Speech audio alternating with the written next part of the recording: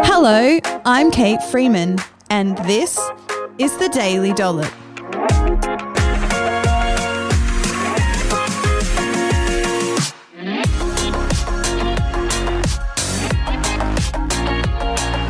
The Daily Dollop podcast is proudly brought to you by The Capital Chemist, Australia's premium community pharmacy where loyalty matters. On this episode of The Daily Dollop, I'm chatting about mindset and how it affects your food choices. In this two-part episode series, I've got 8 mindsets that will sabotage your ability to develop long-term healthy eating habits.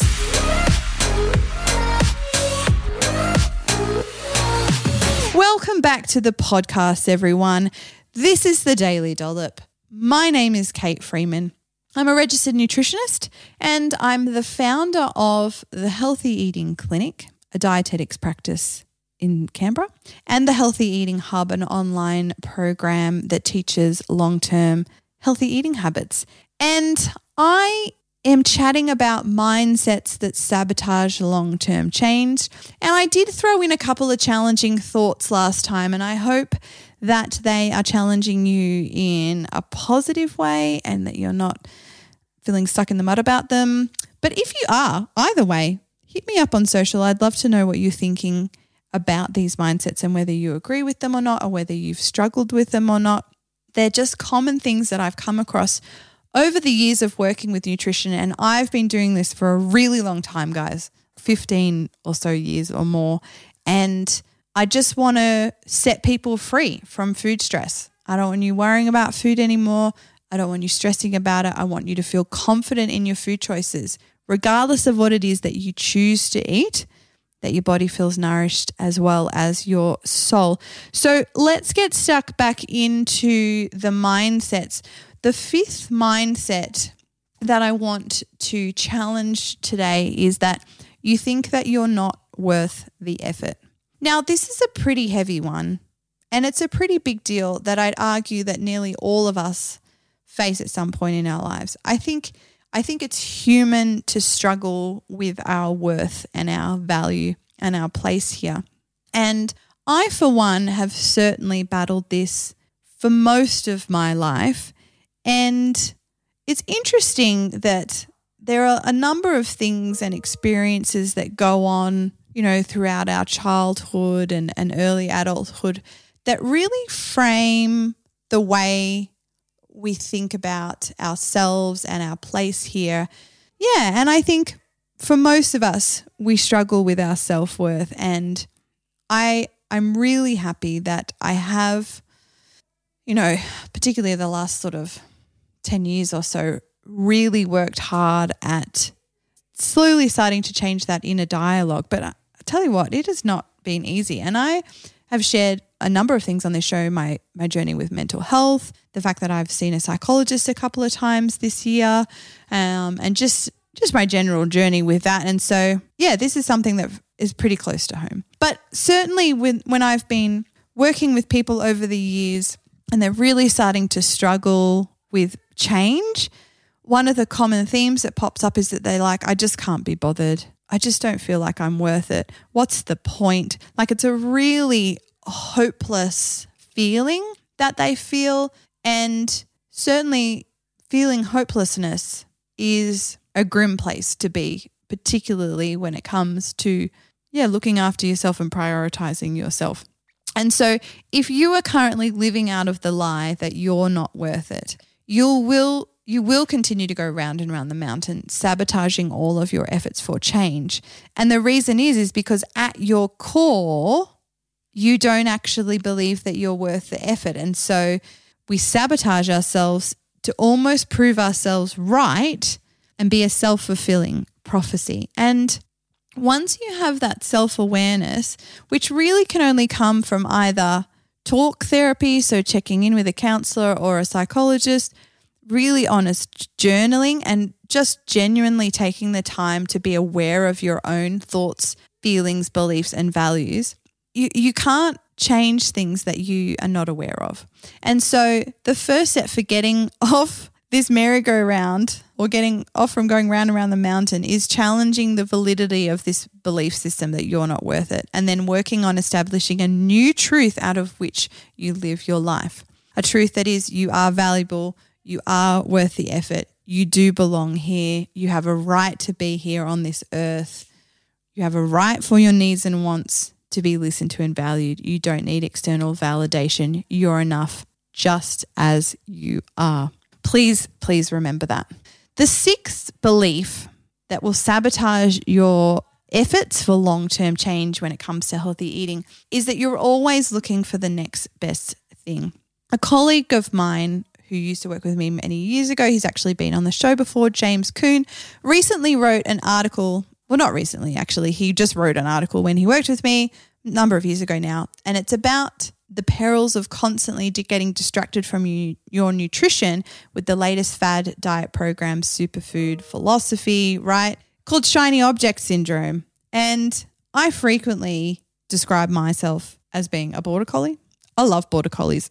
Just about to get a border collie puppy, actually, guys. Super excited about that. But border collies are just intense little creatures, and they easily get distracted. And I'm like that. I'm like, oh, squirrel.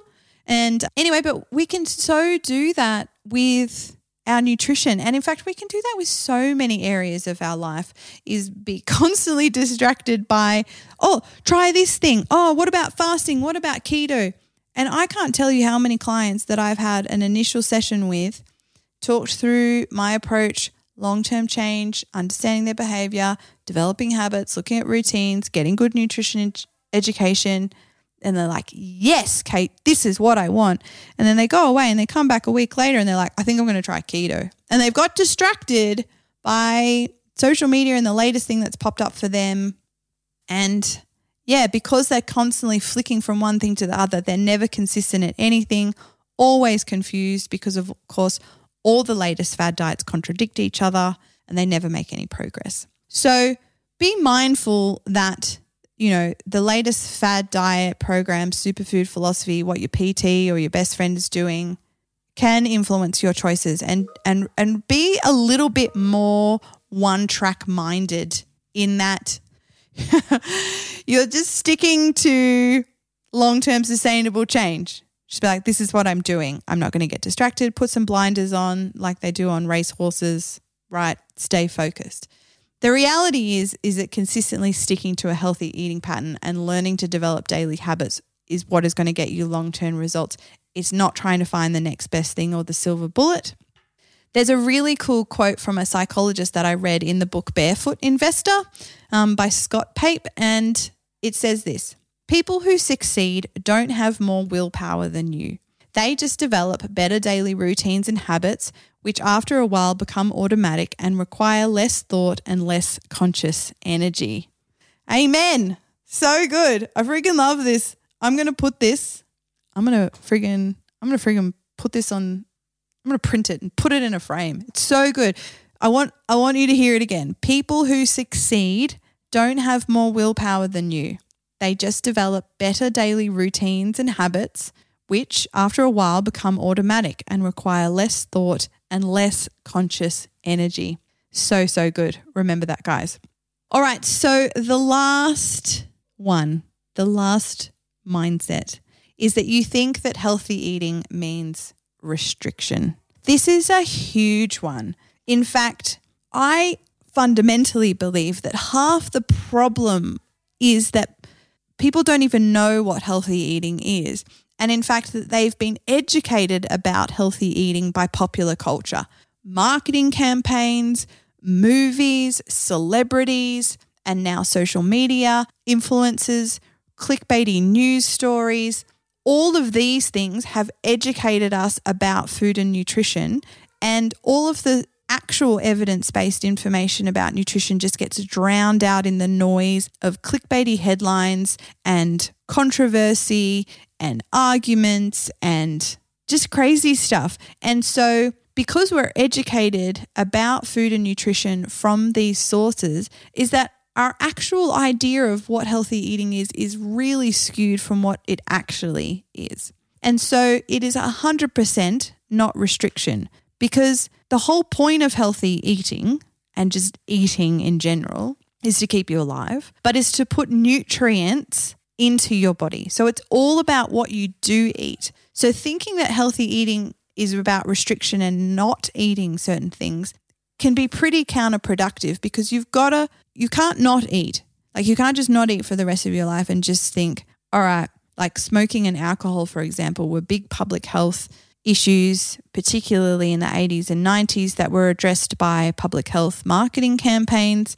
And these particular lifestyle habits could literally be removed from your life. Don't drink alcohol anymore. Alcoholics Anonymous is all about remaining sober and not drinking.